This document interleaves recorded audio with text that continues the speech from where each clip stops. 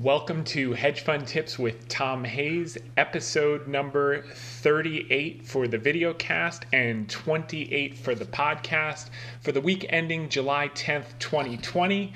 Hope everyone had a great week. A lot of nice developments toward the end of the week. But as we do each week, I'm going to start off with the media. First off, on Fox Business on Monday on the Clayman Countdown, want to thank Ellie Terrett, Cheryl Cassoni, who was filling in for Liz Clayman, and of course Liz Clayman for having me on. And this was a great segment. If you haven't had a chance to take a look, watch it, because what we're discussing here, and the market was up on that day, was why the market was up. And what's really happening with the analysts is they're starting now to see, I talked about something called the Citi Economic Surprise Index, which on that date had hit an all-time record of 185. Now it's well over 200, and that simply measures the percentage of economic data that is exceeding expectations, and it has been off the charts for the last couple of months. So it's nice to see that rebound. And then we started to talk about the cases around the country in areas like the epicenter versus some of the hot spots in the Sun Belt and the implications. So definitely worth a listen. Thanks again to Ellie Terrett, to Cheryl Cassoni, and Liz Clayman. Moving on to the article of the week. We called it the AC/DC Back in Black Stock Market and Sentiment Results. That is a classic rock band, and I thought it was appropriate because it's interesting to see the divergence in the different indices year to date. So of the major indices, so far the NASDAQ, the tech-weighted, is the first one to make it out of the red and back into the black, hence the song. So we listed the December 31st, 2019 closing prices. The S&P 500 was at 3230.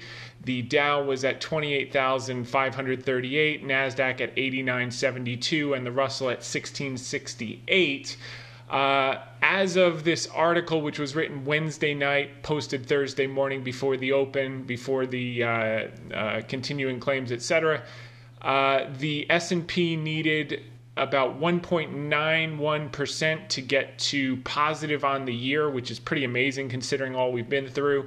The Dow needed 9.47% industrial weighted, and the NASDAQ was already up over 16.9% year to date, and the Russell needed 17.24%. And that looks a lot more like the Main Street smaller businesses that are lagging, and we see it in our everyday lives.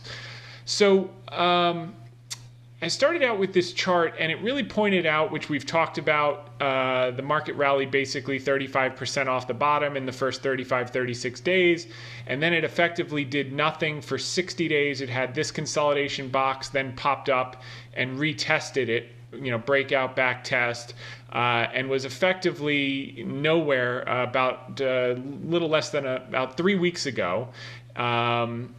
And then retested again towards early July, and just then. So now we're coming up closer to the top of the box where we can break out for a positive year to date. We failed at that level in the beginning of June. There's also a gap for people who are technicians. I don't pay a tremendous amount of attention, but I do keep it on the radar. There's a gap that goes up to about, looks like about 33.25 that has to be filled from early March at some point. And then all-time highs would be above 33.93 moving forward. So it'll be interesting to see whether we're able to push through and get positive on the S&P 500 in coming weeks, or if it's got to work this box for a little while and consolidate more, and it'll be months off until we get positive outcomes. And we're going to talk about a number of the factors that will make that determination moving forward.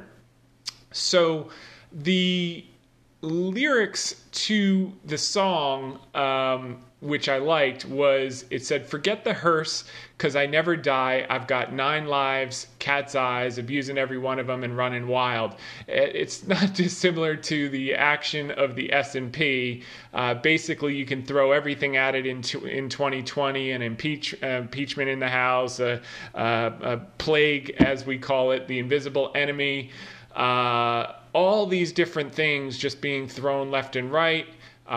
Different unrest, and yet it continues to plow higher with the help of massive, unprecedented domestic and global stimulus, liquidity, and aid, direct aid. So that was a great starter song. And this was the economic surprise index that I covered on the Clayman Countdown. And you can see here, since Monday, it moved up even higher to a record here after coming off a record low just a couple months ago. So it was, missing expectations to the downside. Now it's beating like crazy to the upside. And we went into a number of the data points that have really just come back to even pre-COVID levels already. First, you want to see the China Services PMI just exploded last week. And that's important because they were 3 months behind us. So, rather a couple months behind us. So they peaked in early February, and we peaked in early April in the epicenter in the United States, New York, New Jersey, Connecticut. So it's nice to see them all the way back up here. They had the highest services PMI since 2010, effectively, coming out of the last crisis. That was staggering to see. The U.S. ISM non-manufacturing, again, we're 2 months behind them, but we delivered 57.1. Anything above 50 is expansion, so we're returning to growth, and the expectation was just barely above 50.2. We came in at 57.1. ISM non-manufacturing business activity off the charts. We haven't seen since for over 2 decades. So that was just huge to see, coming in at 66 relative to a forecast of 49, and last month was 41. U.S. Services Purchasing Managers Index, this was services as opposed to manufacturing. And this one exceeded expectations. Last month was 37.5. This month came in at 47.9. And job openings beat expectations. They were expected to have 4.85 million, and they had 5.39 million. So what's new and what the market started to price in, because if you remember towards early July, just moving back up here, we were really going nowhere. We were back to retesting, levels that we had hit back in April.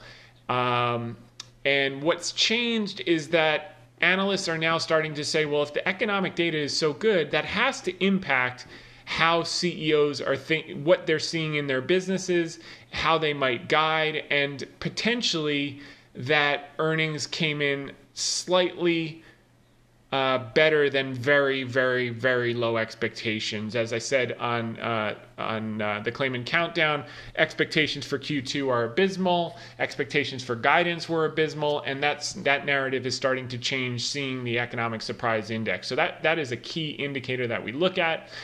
And we'll know more starting with banks next week on Tuesday, July 14th, JP Morgan and Wells Fargo report.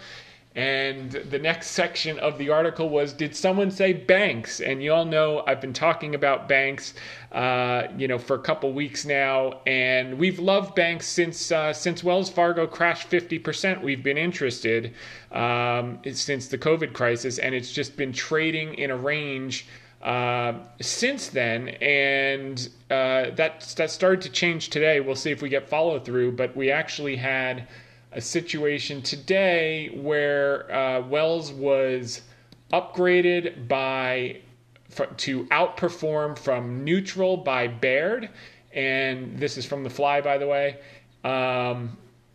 and put a $35 price target. We'll talk about the significance of that in just a few seconds. So what has been going on with Wells, which is a bellwether, is that they pre-announced that they would be cutting the dividend on July 14th, and they would say by how much. The case that we made right after they made that announcement, which, let's see, what's the date of this? So that was June 29th they made the announcement, was that the last time Wells Fargo cut their dividend, they actually made the cut, which will happen on July 14th, was on March 6th, 2009. Now, they cut it 85% at that point, and once the bad news was out, so they sold the rumor and then they bought the bad news. Usually it's buy the rumor on good news, and then when the good news comes out, you sell the rumor. But when it's feared news, you sell the rumor, and then once the bad news is all out and there's no more bad news to fear, then you can buy it because it's at a low. And you basically had a 256% rally after they announced the bad news the last time. Now, there are a lot of similarities, and the one thing that I came up on, and I couldn't figure out where, but it was, I believe it was on Twitter, if you Google search by WFC, but I came across an interview that Warren Buffett did in 2009, right around the time of the dividend cut for Wells Fargo. And basically what he said, and it's still, by the way, one of Berkshire's top and Warren Buffett's top 5 holdings, you could effectively copy and paste his sentiment from the 2009 dividend cut, the crisis period, to today. So the interviewer from Fortune asked him, what if the Treasury imposes new capital requirements? Will it hamper their earnings power? And what Buffett said was, I don't think it'll hamper their earnings, but if you make them sell a lot of common equity, it would kill the common shareholder. It wouldn't increase the earnings power in the future, and it would increase the shares outstanding. Wells, if they want another $10 billion in common equity or something like that in Wells, they'll have it in a very short period of time at this dividend rate. In March, Wells cut its dividend by 85%. This was again in 2009. Wells will be piling up the equity while they're paying nominal dividends. They could afford to pay the old dividend, but since they won't be paying the old dividend, that's $4 billion a year or something that they'll be adding to equity. So I did the math. The consensus is that on Bloomberg was that they would be cutting the dividend down to 20 cents a quarter from 51 cents a quarter, so 80 cents a year down from $2.04 a share. And the math that I calculated was that they would save $5.1 billion. So in 2009, by cutting 85%, they saved $4 billion. Now they'd be cutting the dividend less than that, closer to 60% or so versus 85%, and they'd be saving $5.1 billion. They're not saving, they're retaining that, and that's still, as a shareholder, that's retained equity to your value. That intrinsic value accretes to you, whether they pay it out now or pay it out later. And that's what Buffett was saying actually in 2009, which is interesting because we were talking about that in the last couple of weeks. Now, Buffett goes on to say, I would have been fine if they just said, look, we'll quit paying any common dividend until our equity has gone up by whatever it might be, 10 billion or 15 billion, and they'll get there in no time. Then they could pay the regular dividend. Now, they could do the exact same thing now. They could say no dividends, and they would probably gain, close to $9 billion in equity in the next 12 months, $8.5–9 billion of equity without doing anything different. And he says they elected to do this. They elected to do it this other way because everybody seems to be kind of doing that. And I think the same thing will happen now. There was an article this week. I talked about a cut to 20 cents. The analysts here, Carlton English is the author. This was June 30th, the day after they announced they would be cutting on the 14th. She said that most analysts were looking to about a 50% cut, which would be about, down to 25 cents versus my estimate of down to 20 cents. It doesn't really matter. I mean, it's in the ballpark. If expectations are 20 20 cents consensus on Bloomberg and they only cut to 25, that could be positive. But it really doesn't matter whether they pay it out now or they pay it out later. That is shareholder value irrespective. So, and my sense is they will not cut the dividend 100% to build up equity because they don't really need it. They meet all the capital requirements, even in the most strenuous circumstances, which have not been realized with COVID. But their tier 1 capital ratios are fine. Everything's fine, except they have to, because they've had write-downs because of the past sales practices, etc. They can only pay a max of the last 4 quarters earnings average. And so that's how they'll cut. But basically what Buffett goes on to say is the idea of foregoing all or most of the dividend for a year to build the equity ratio up, if that's what the government wants, that's fine. And Buffett, as a major shareholder, is saying, I don't care. They can pay me now. They can pay me later. They're still going to do the business. And as he says, but that isn't really the key to the future of Wells unless the regulators make it the key to the future of Wells. The key to the future of Wells is continuing to get money at very low cost. And by the way, they're getting money at lower cost today than they were in 2009 at the time of this interview. Then he says, selling all kinds of services to their customer and having spreads like no one else has. They have one of the biggest mortgage businesses in the world. In case you haven't noticed, even in housing markets like Connecticut, which has basically been in a housing depression since 2007, no rise in net home prices, is now in fuego. A friend of mine does that in town, and he was saying everything's selling, the average of 101 sales in the last month sold at 97% of ask, which means a lot of them are selling over ask in bidding wars as millennials accelerate the trend that began before COVID of housing formation and moving out into, Connecticut and other states like that. And now, with COVID, people wanting to get out of the city quickly and have that type of lifestyle. So 85 million boomers. The mortgage demand is going to be there, and Burke and Wells is going to be best positioned to service those needs, whether they pay out a dividend now or pay out a dividend later. As I said on the Videocast podcast last week, the Fed capped what they could distribute and pay out in dividends in the short term. The Fed did not cap what Wells Fargo can earn, and that's the most important name of the game. Yeah, they'll take credit reserves. Yeah, they have all these negative expectations on Q2 credit reserves, etc., and they'll do that. But the CEO of KBW, Thomas something or other, you can Google it. That's one of the biggest, most specialized investment banks for the banking sector, as well as Mike Mayo, who's an analyst at Wells Fargo, so he can't talk about Wells Fargo. But they both made the exact same point.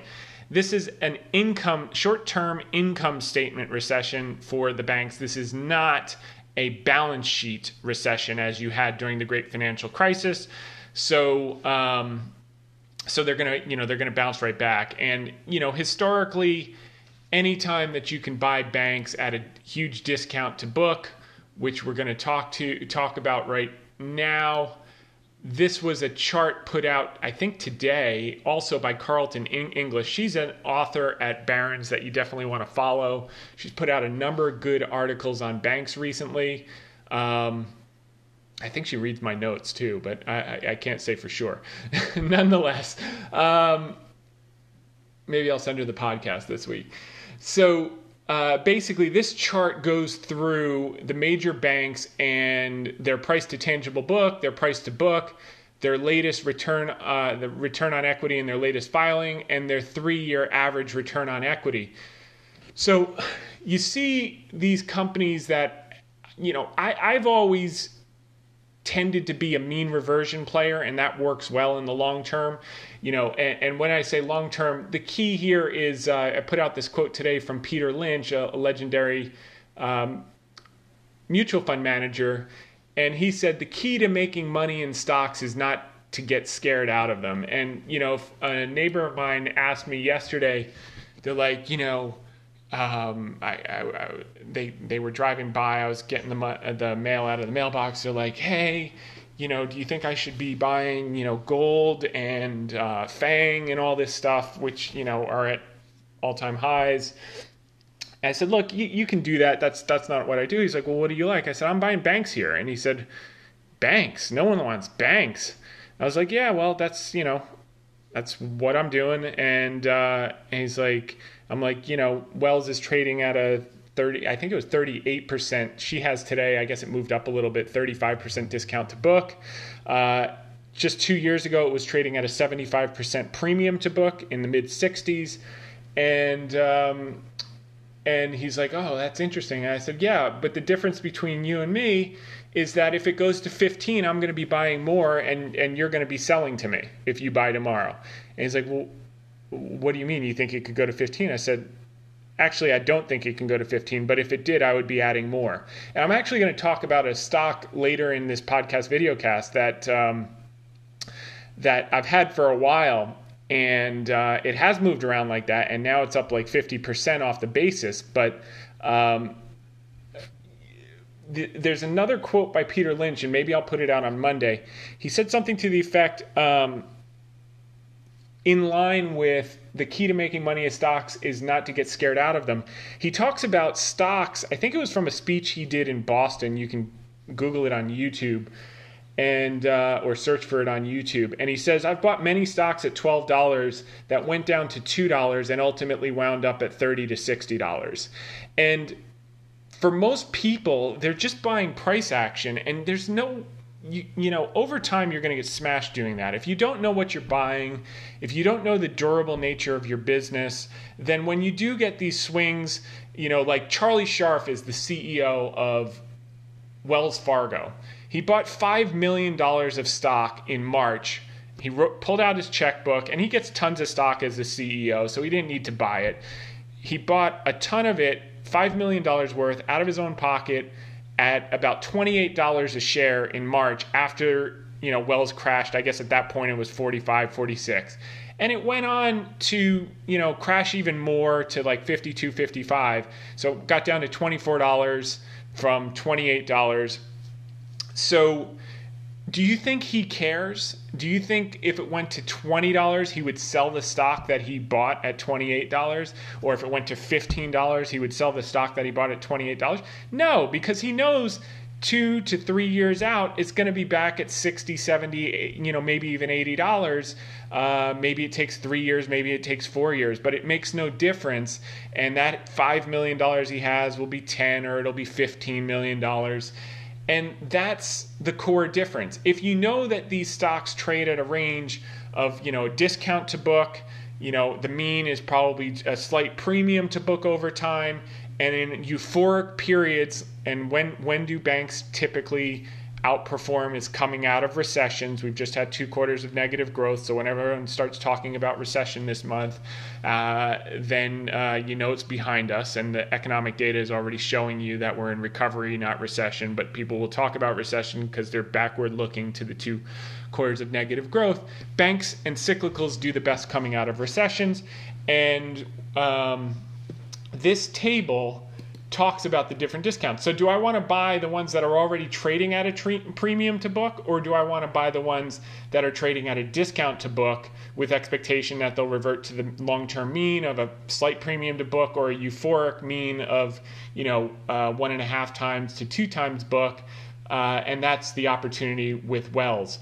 Right now, Wells is trading also at a discount. Their latest filing had a 7.2% return on equity. Their 3-year average was 10. So their tendency is to produce at 10% return on equity.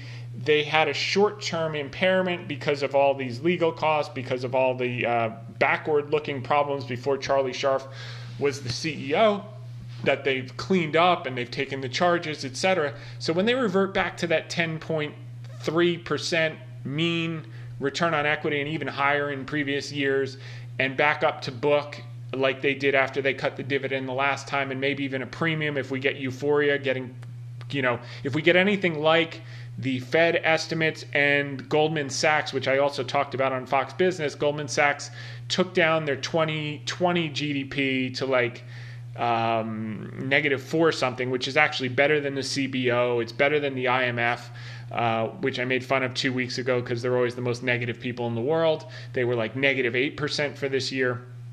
But Goldman Sachs left their 2021 GDP growth to 5.8%, which was above the Fed consensus. You get growth like that, the cyclicals and the banks are going to be flying through the roof, and they're not going to trade at their mean valuation, historic mean. They're going to trade above that because there's going to be a panic euphoria buying in. So that's what we're betting on.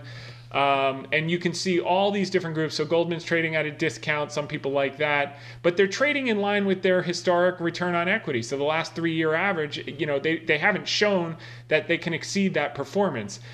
Wells is showing, number one, they should revert back to the mean on book. Their book wasn't even impaired during the Great Financial Crisis, which was a balance sheet recession. So actually, let me pull that up, because when I did the few thoughts on the Wells Fargo dividend cut cap, you can find that article in the site. I showed the book value per share through the years. And if you look, 2007, it was $14. Through the crisis, their book value per share actually improved, even though their earnings and dividend got hit in the short term. So their book value was 22. Now it's about $40 a share. And it just, that intrinsic value continues to compound. And as you can see here, in 2018 or 2018, their book value was $37 a share, but the stock traded up to $66 a share. Right now, their book value is about $40 a share, and it's trading only at $25 a share. So you can just get a sense historically of where it trades, and these are really tremendous opportunities. And you can see these other banks and compare them that Carlton put out. That's in Barron's. And then she also put another article out that Wells Fargo stock has potential because a broken bank can be fixed. And she talks about a couple analysts who say, as bad as it is with the legacy stuff they're cleaning up, and they're Wells Fargo will also slice its 51-cent quarterly dividend by as much as 25 cents. So they're looking at 26 cents. I was looking at 20 cents. I was more negative than these guys are. But the other thing that he says that's really interesting is Wells Fargo could still discuss how it plans to control expenses and provide a long-term return on tangible equity target. Some hard targets, underscoring management's determination to deliver better to its shareholders, could provide support to the stock in the aftermath of another weak quarter and dividend cut, Roth-Katzky wrote, saying that the bank could provide a 3 to 5 year target for hitting a range of 12 to 15% return on tangible equity. It would be one step in getting Wells Fargo back on track. Having watched numerous turnarounds over the last 3 decades, this guy Roth-Katzky has been around forever, we are a firm believer that a broken bank can be fixed. And this is, her name is Susan Roth-Katzky. That's her full name, Susan Roth-Katzky. She's from Credit Suisse, so you can look her up. And she makes a really key point here. But if you got the return on equity, forget about the 10% return on equity when it traded up to 75% premium to book value. Imagine if you got a 12 to 15% return on equity. It could effectively, if we get into a euphoric state coming out of a cyclical recovery, you could get it to trade at 2 times book for a little while. You get this thing trading up at $70 or $80 a couple years out. So there's a lot of opportunity here. But as I said to my neighbor who was interested in buying things that were already up, was that, if it took another leg down, let's say they announced that they're going to cut 100% of the dividend, which in the short term people would view as negative, or dividend funds would have to sell. There would be structural selling. I would be there buying. And the type of person that asks a question along those lines, as long as they are mentally prepared that they're buying at a huge discount to intrinsic value.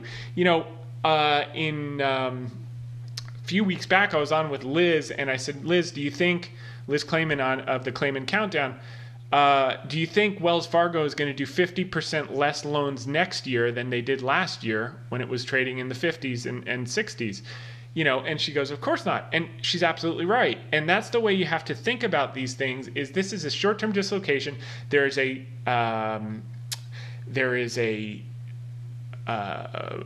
movement in the market right now towards growth. Why? Last month it was values and cyclical because the recovery was coming out of the gate very, very fast. It switched back to tech for the last few weeks because the cases were spiking up, which meant that the recovery would be slower, which meant that rates would stay lower, which meant that overall growth would be slower. And when you have overall growth slower, you have to put all your money into those few growth stocks, i.e. FANG and the like, some of the cloud stocks, etc., because that's the only place you can find growth if the recovery is going to be slow. Like I said in the article this week, if you get a vaccine or a treatment or some breakthrough, and we'll talk about a few that are on the table right now, it changes absolutely overnight, as we saw a taste of today with Wells Fargo up 6% on better than average normal volume. On a Friday in the middle of summer, it had above average normal volume on a 6% spike up. We saw Treasury yields start to go up. We saw also this morning some good news about a treatment, namely Gilead's remdesivir, that showed a 62% efficacy rate, which we'll discuss moving forward. So the second the narrative changes from this renewed fear of slow growth, slow recovery, fallback,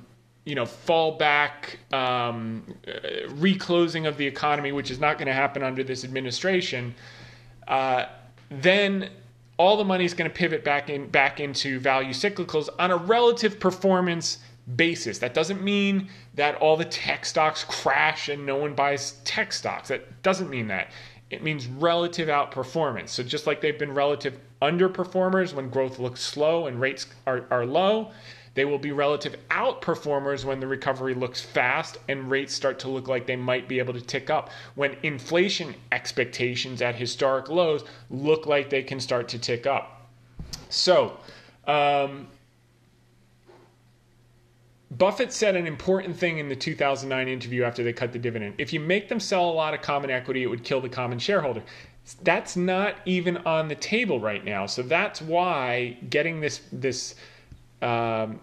business at a discount to intrinsic value is so attractive. If there was a risk that they'd have to raise a lot of common equity, that would be worrisome. Buybacks, they've stopped just out of an abundance of caution, even though we haven't hit anything near the severe scenario that they put into the stress test. Dividends, they could cut to zero. I'd buy more because they'll just accrue that shareholder equity inside the company and they can pay it out later, which in effect, like we covered last week, it's like pumping air into a ball. The price would effectively go up because that intrinsic value is being accrued versus distributed. So what will be interesting to see this time is after the bad news is out on the 14th, and maybe people started to front run it today, could be part of it. Obviously, yields started to go up. That's a good thing for net interest margin. But how long does it take to trade back up to book value, which is currently around $40 after all the bad news is out? And that's the case that Susan, the analyst, was making in the Barron's article. Susan Roth-Katsky of Credit Suisse. So that is worth bearing in mind. Okay, moving on. By the way, even if they do cut to that level, the 20 cents, some of them are looking for 26 cents, but at 20 cents, you're still looking at a 3.2% yield at yesterday's prices. That dwarfs the 10-year yield, which was at 65 basis points, so you're looking at 5x yield. it's still very, very attractive even for those people who need the dividend relative to what they can get elsewhere. And it was trading at a 38% discount. It would have to appreciate from yesterday's prices over 63% just to trade back up to book. Never mind if we get in a euphoric run and a treatment or a vaccine or something that changes the narrative from a W back to a V, in which case you could trade at historic extremes, just like you're trading at, 65% a book. You could be trading at 165% or 200% a book on the flip side when you overshoot on the upside as well. So we covered Charlie Scharf. We also covered the concept of why cyclicals and value outperformed about a month ago, and tech and growth outperformed in recent weeks up until today, when the banks just absolutely took off and led the charge today.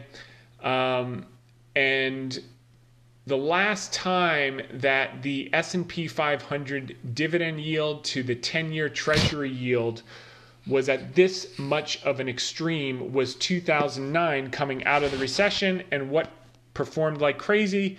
Banks and cyclicals in the short term. And then as growth slowed, then you got tech, in the mid and later parts of the cycle dominated. But we are at the beginning of a new cycle. That's that. The other thing that we noticed was another chart from Sentiment Trader. You can check them out on Twitter. I think they have a website as well.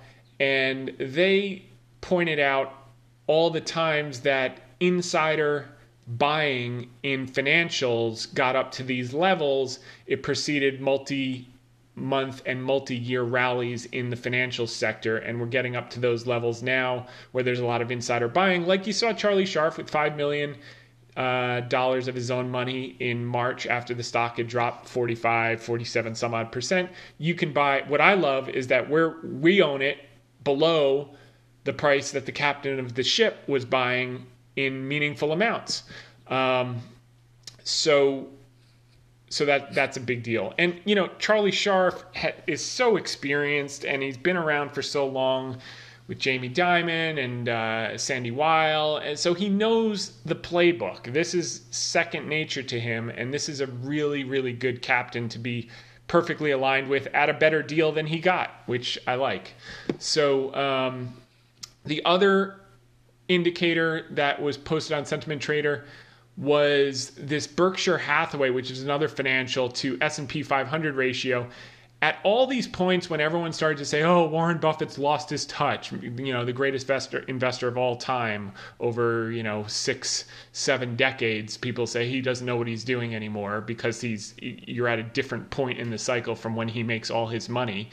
But we're moving into the period that he does make all of his money. And we may be even moving into a generational period, which we covered in last week's note, about the value to growth when his teacher, Benjamin Graham, started his hedge fund, and compounded at 20% average for 20 years, was at a period just like this. It's only happened about 4 times in the last 2 centuries where the growth to value ratio had fallen so much, and he started his hedge fund like right at that inflection, and that enabled him to have that outperformance. And then Buffett carried on with the coattails in that trend.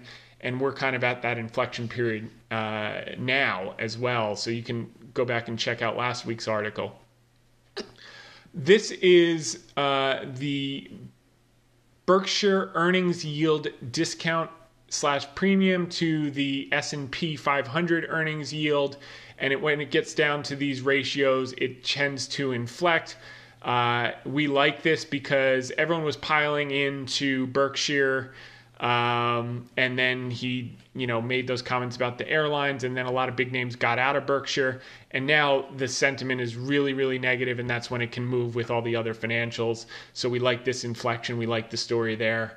Buying that at a discount to intrinsic value alongside Warren Buffett. That's always been a good bet.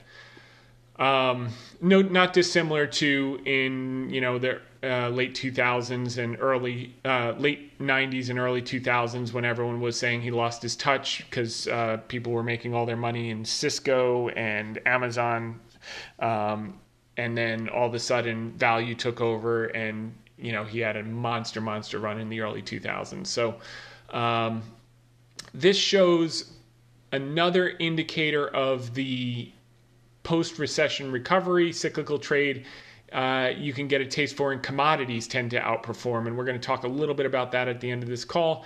These are some charts from Barry Bannister, head of institutional strategy at Stifel. It kind of shows you where we are now in the commodity cycle, and how that reverts over time, how it has implications on social populism, and as commodity prices and inflation rise, that tends to reverse itself, etc.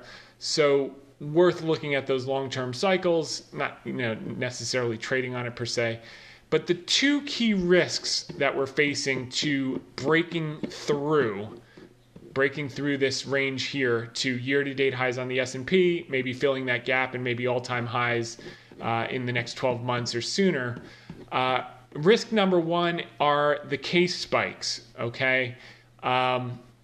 We've seen major spikes in the Sun Belt in the past couple weeks, but at the same time, we're seeing cases in the Northeast plummet. It's more likely that the first wave has migrated than the beginning of a second wave, because if you look at these numbers, they didn't have many cases in March. Now they're all coming at once. So it's probably just a delayed reaction. If you think of the U.S. as Europe, all of the cases didn't start in Germany at the same time that they started in Italy, as the same time they started in UK. They kind of migrated from place to place to place. So these data points, every single one of these Sunbelt states was coming off the boil. I have the updated data in the last 24 hours. It's almost telling the same story with a few exceptions. So I do want to cover the updated data just to give you a look to where we are right now. This is Texas. It spiked back up. July 7th, it was at 10,028 cases. Yesterday, it was 9,782. So hopefully that's coming down now that they have the mask order in. Georgia re-spiked after it fell off. They're now hashing out new policies that they're going to put into place. Hopefully those will start to come down. So that is a negative development in Georgia. California has continued to improve, so that's good. July 6th, they were up to 17,000. Yesterday, they were down to 8,900. That's a big one, and that's a huge part of GDP, so that's very comforting. Florida spiked on July 4th at 11,400. Yesterday, it was 8,900. So moving in the right direction. They have some work to do, but moving in the right direction in Florida. Arizona peaked on July 1st, 4,877. Yesterday was 4,057. So moving in the right direction, some work to do. But if you only listen to the headlines with cases spiking out of control and all that stuff, yeah, work needs to be done, and there's no question it's a risk. But if you look at the places that they had these type of spikes that you're seeing in the Sun Belt, we had those in March, and we peaked in mid-April. So they're about 3 months behind us. It looks like they're coming to the peaks that we had in mid-April. And look what's happened to Connecticut, where I live, completely plummeted. Okay, look what's happened to New Jersey. Huge spikes like they're having with those mini spikes like you're seeing in Florida and Arizona, completely plummeted. New York, huge spikes up till mid-April and then completely plummeted. So hopefully this is the roadmap for the Sunbelt states. The other thing that happened is none of us really took it seriously in the Northeast until people around us started getting sick, and then we all stuck our masks on when we went out to public indoor places. And I think that people are starting to realize that the way to beat the enemy, putting on a mask is not weak. Putting on a mask is strong. If you're a soldier going to battle with any enemy, you have to have a weapon. And right now, the weapon we have is masks. And how is that a weapon? It's not a passive weapon. It's an active weapon, because you're starving the virus and not giving it a host. So you're actually starving the enemy to death by wearing a mask in public. And that's a sign of courage and going into battle with and intelligence, going into battle with weaponry versus going into battle to the front lines naked. You wouldn't go without a rifle to the front lines, so why wouldn't you want to starve the beast and crush it and destroy it so we can get millions of people back to work, get things humming, and get back to normal even quicker. So we've done it in the tri-state area. You can do it all over the country, and we'll have more freedom than we've ever had. Because not going to restaurants, not going to ball games, not going to concerts, not going to hockey games, that's lack of freedom in my book. Wearing a mask to get that freedom back, in my book, is a way to get freedom. So it's just a different way to look at it in the short term. And in a few months, hopefully before the end of the year, we'll have a vaccine. Maybe if we get lucky, we'll have a treatment even sooner. And then we can all have mass burning parties, and I'll be the first one there with the, with the lighter fluid. Don't worry about that. Okay, so that was the first risk. So bad news is some of those states are a little iffy, but going in the right direction. Good news is we know the roadmap works. Just like we saw China's recovery, they were a few months before us, and then we started recovering economically. They peaked in February, we peaked in April. Same thing will happen here with the roadmap. The second thing that could throw us off course is if Chairman Powell has done a masterful job of saving the economy from the abyss, along with Secretary Mnuchin, Larry Kudlow, and the administration as a whole. And I'm concerned that he might tap the brakes too soon. In the last 2 weeks, he's reduced. Okay, so this is a nuanced thing, and I'm going to cover this because the balance sheet has come down by about 80 some odd billion in the last 2 weeks now. The data came out today.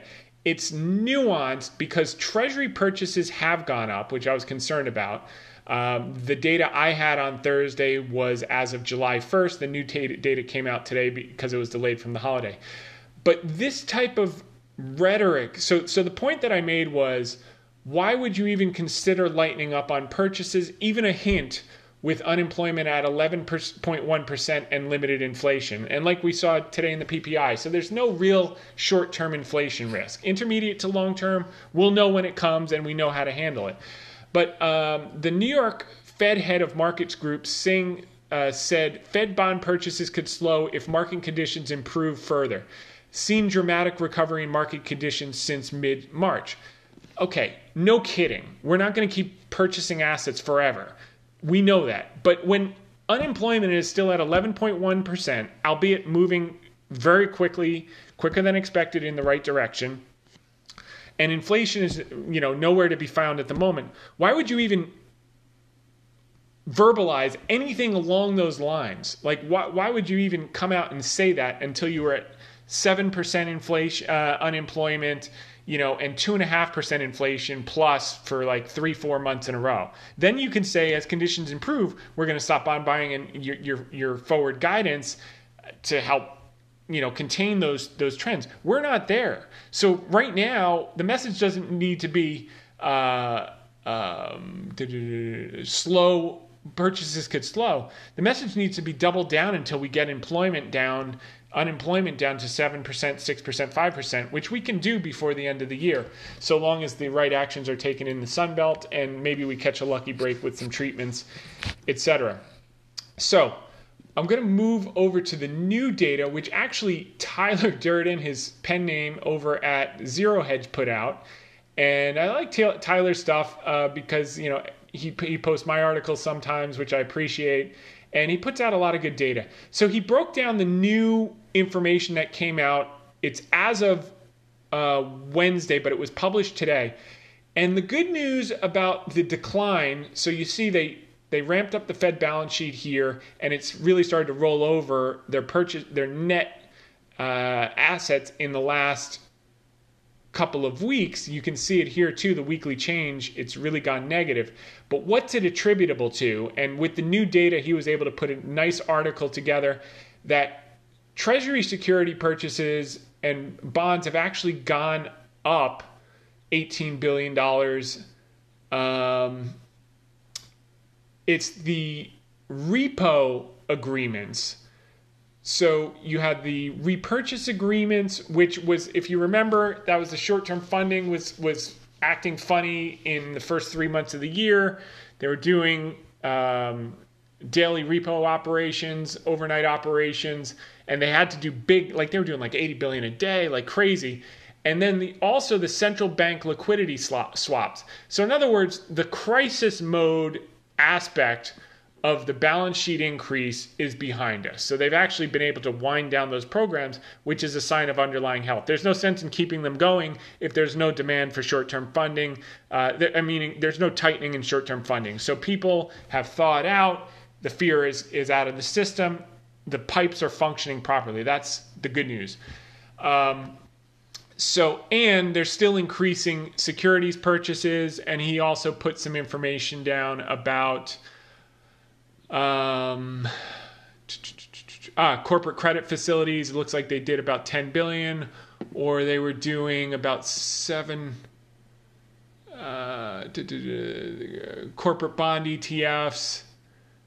Disclosed that as of July 8th, there was 10.4 billion in book value of holdings, an increase of 754 million from the 9.7 billion a week prior, which means the Fed is now buying about 150 million in corporate bonds and or ETFs every single day, a sharp drop from the roughly 300 million a week it was buying just 1 month ago. So so the good news is the balance sheet is declining in those areas which were emergency measures which are no longer required in short-term funding markets. The bad news is it's net declining, and it shouldn't be declining until you get unemployment down to mid-single digits, get back to pre-COVID levels if possible, without overwhelming inflation. So use this gap opportunity now that we know the sources of that reduction in balance sheet to ramp up asset purchases in order to get that liquidity into the system. And more importantly, the thing that I pointed out in the article is, there is a narrative in the market, kind of a wealth effect and what it does for sentiment. So the Nasdaq's made new highs. That's a good thing because it kind of takes the double dip narrative off the table.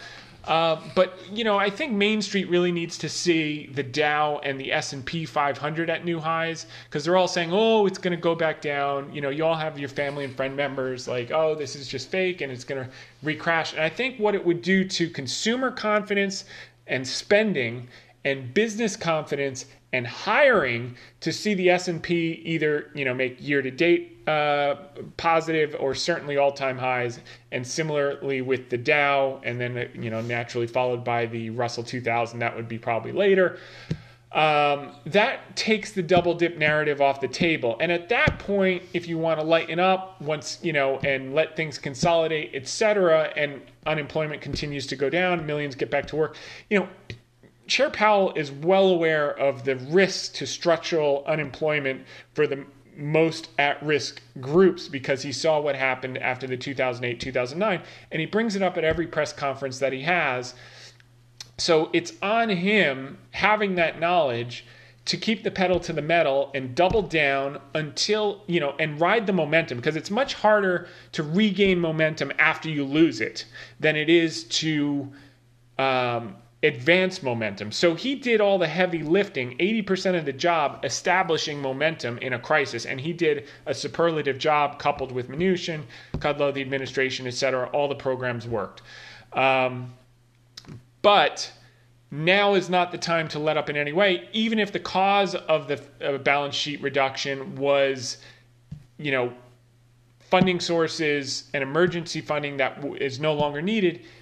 Fill that gap with normal asset purchases to take things to the next level, to reinstill confidence, and to let the economy heal on its own now that we have momentum. So those are the two things that are at risk if they tighten too early. And we don't need this type of thing like, when things get great, we'll stop buying bonds. Like, who cares? That's Captain Obvious. We know that. Things aren't anywhere near great yet. They're going in the right direction, faster and better than expected, but you still got millions of people unemployed that need to get back to work. So this type of rhetoric does not help, nor does reducing the size of the balance sheet at this stage. In other words, you've done a miraculous job. Keep it up. Don't let up is kind of the message. And if they follow through on that, they're going to go down in history as saviors of a Great Depression. They kept us out of a Great Depression, put millions of people back to work quickly, and they will make history if they follow through. If they quit before the finish line with 80% of the job done, then that's the worst thing that could ever happen, because we've spent all this money and we've added all this liquidity, and then we'll have to do it again, and future generations will be paying forever. So you have to push while you've got the momentum, and then eventually it'll fly on its own. The other thing that I loved about this week in terms of sentiment, we're moving on to the short term. The bullish sentiment only moved up to 27%, which historically favors being a buyer versus being a seller. It was up from 22, but nowhere near euphoria. We would need to see this up closer to the 40% before we got a little bit, aware and maybe lightening up and that type of thing. So it's nice to see the market moving without sentiment moving. Means there's a wall of worry we can continue to climb. You see here, we're down towards these levels, not towards these levels where you have to start to be cautious. Fear and greed index, again, same thing, right in the middle of the range. It pinned down at 0 in March. It hasn't gotten up to euphoria 80 to 100 this whole entire move, this whole entire consolidation. At 80 to 100, I'd start to say, what could I lighten up? We're not there yet. That's good news. The National Association of Active Investment Managers actually got new data. It's up to 85. But as you see historically here, and I did this 10 years, when you come out of these huge drops like in 2011, and this is similar to 2011 in a number of ways, but once you finally get over that 85 level, it can stay pinned up there for years as the market rallies. Exact same thing after the 2015-2016 crash. After it got up over 85, it stayed pinned there for a while. So we've just had this crash here, and we're just now making it back up to 85. Don't be surprised if this doesn't stay pinned up here with that kind of exposure as people chase back in. Just a note to the people listening to the podcast, if we get cut off in the next few minutes, you can go to hedgefundtips.com and listen to the last few minutes on the website. There'll be a video cast. Just fast forward to the end and you won't miss anything. We do have a lot to cover this week because last week's was a little shorter and a few more things to go. Our message for the week on the article was the 3 most important things we're watching in the coming days and weeks to determine if the S&P 500 can push into the green for the year or pull back in the short term. Our number 1 is new cases, which we went through. 2 is the Fed balance sheet. Now we know why it was coming in the last 2 weeks, but we still want to see it going up in the short term until unemployment comes down. And then Q2 earnings season and forward guidance. The good news is expectations are so low. Easy bar to step over. People are less interested in the earnings as they are in the forward guidance, and we'll see if the guidance starts to sync with the economic surprise index, with everything coming in better than expected in recent weeks. So in the interim, we'll hold what we have and shave only in the event we do hit levels of euphoria that we've not seen since February. We just went through those levels. And until then, it's only a question of whether it takes weeks or months based on the 3 factors above. And when we'll be able to sing along with AC/DC for the S&P. Yes, I'm back in black. Get the S&P back into the black. Positive year to date. Okay, moving on. The other aspect that I put this chart up regarding the bank's thesis that we've been belaboring in a good way, is the last 2 times the yield curve has steepened this quickly, and I've got the 210 yield curve, 210 spread here, was 2009 and 2003. And if you look here, you can see the updated version. I know I've shown this in recent weeks, but basically after you have a crash in the financials, the green line is the XLF, the green line is the XLF, the yield curve steepens. And, everyone's talking about, well, banks can't make any money because rates are so low. That's not the issue is the spread.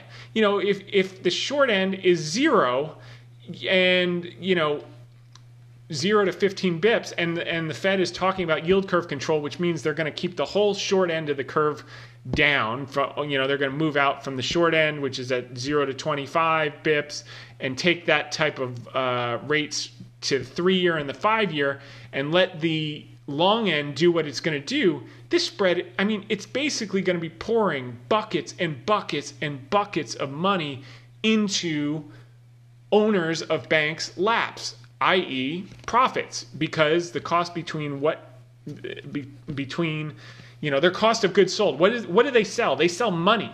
Okay, so they lend money to people who need it. What they pay for it is the short end, and what they lend it at is the long end. And the wider that spread gets, the more money they make. And that's why you see this every time after the crash.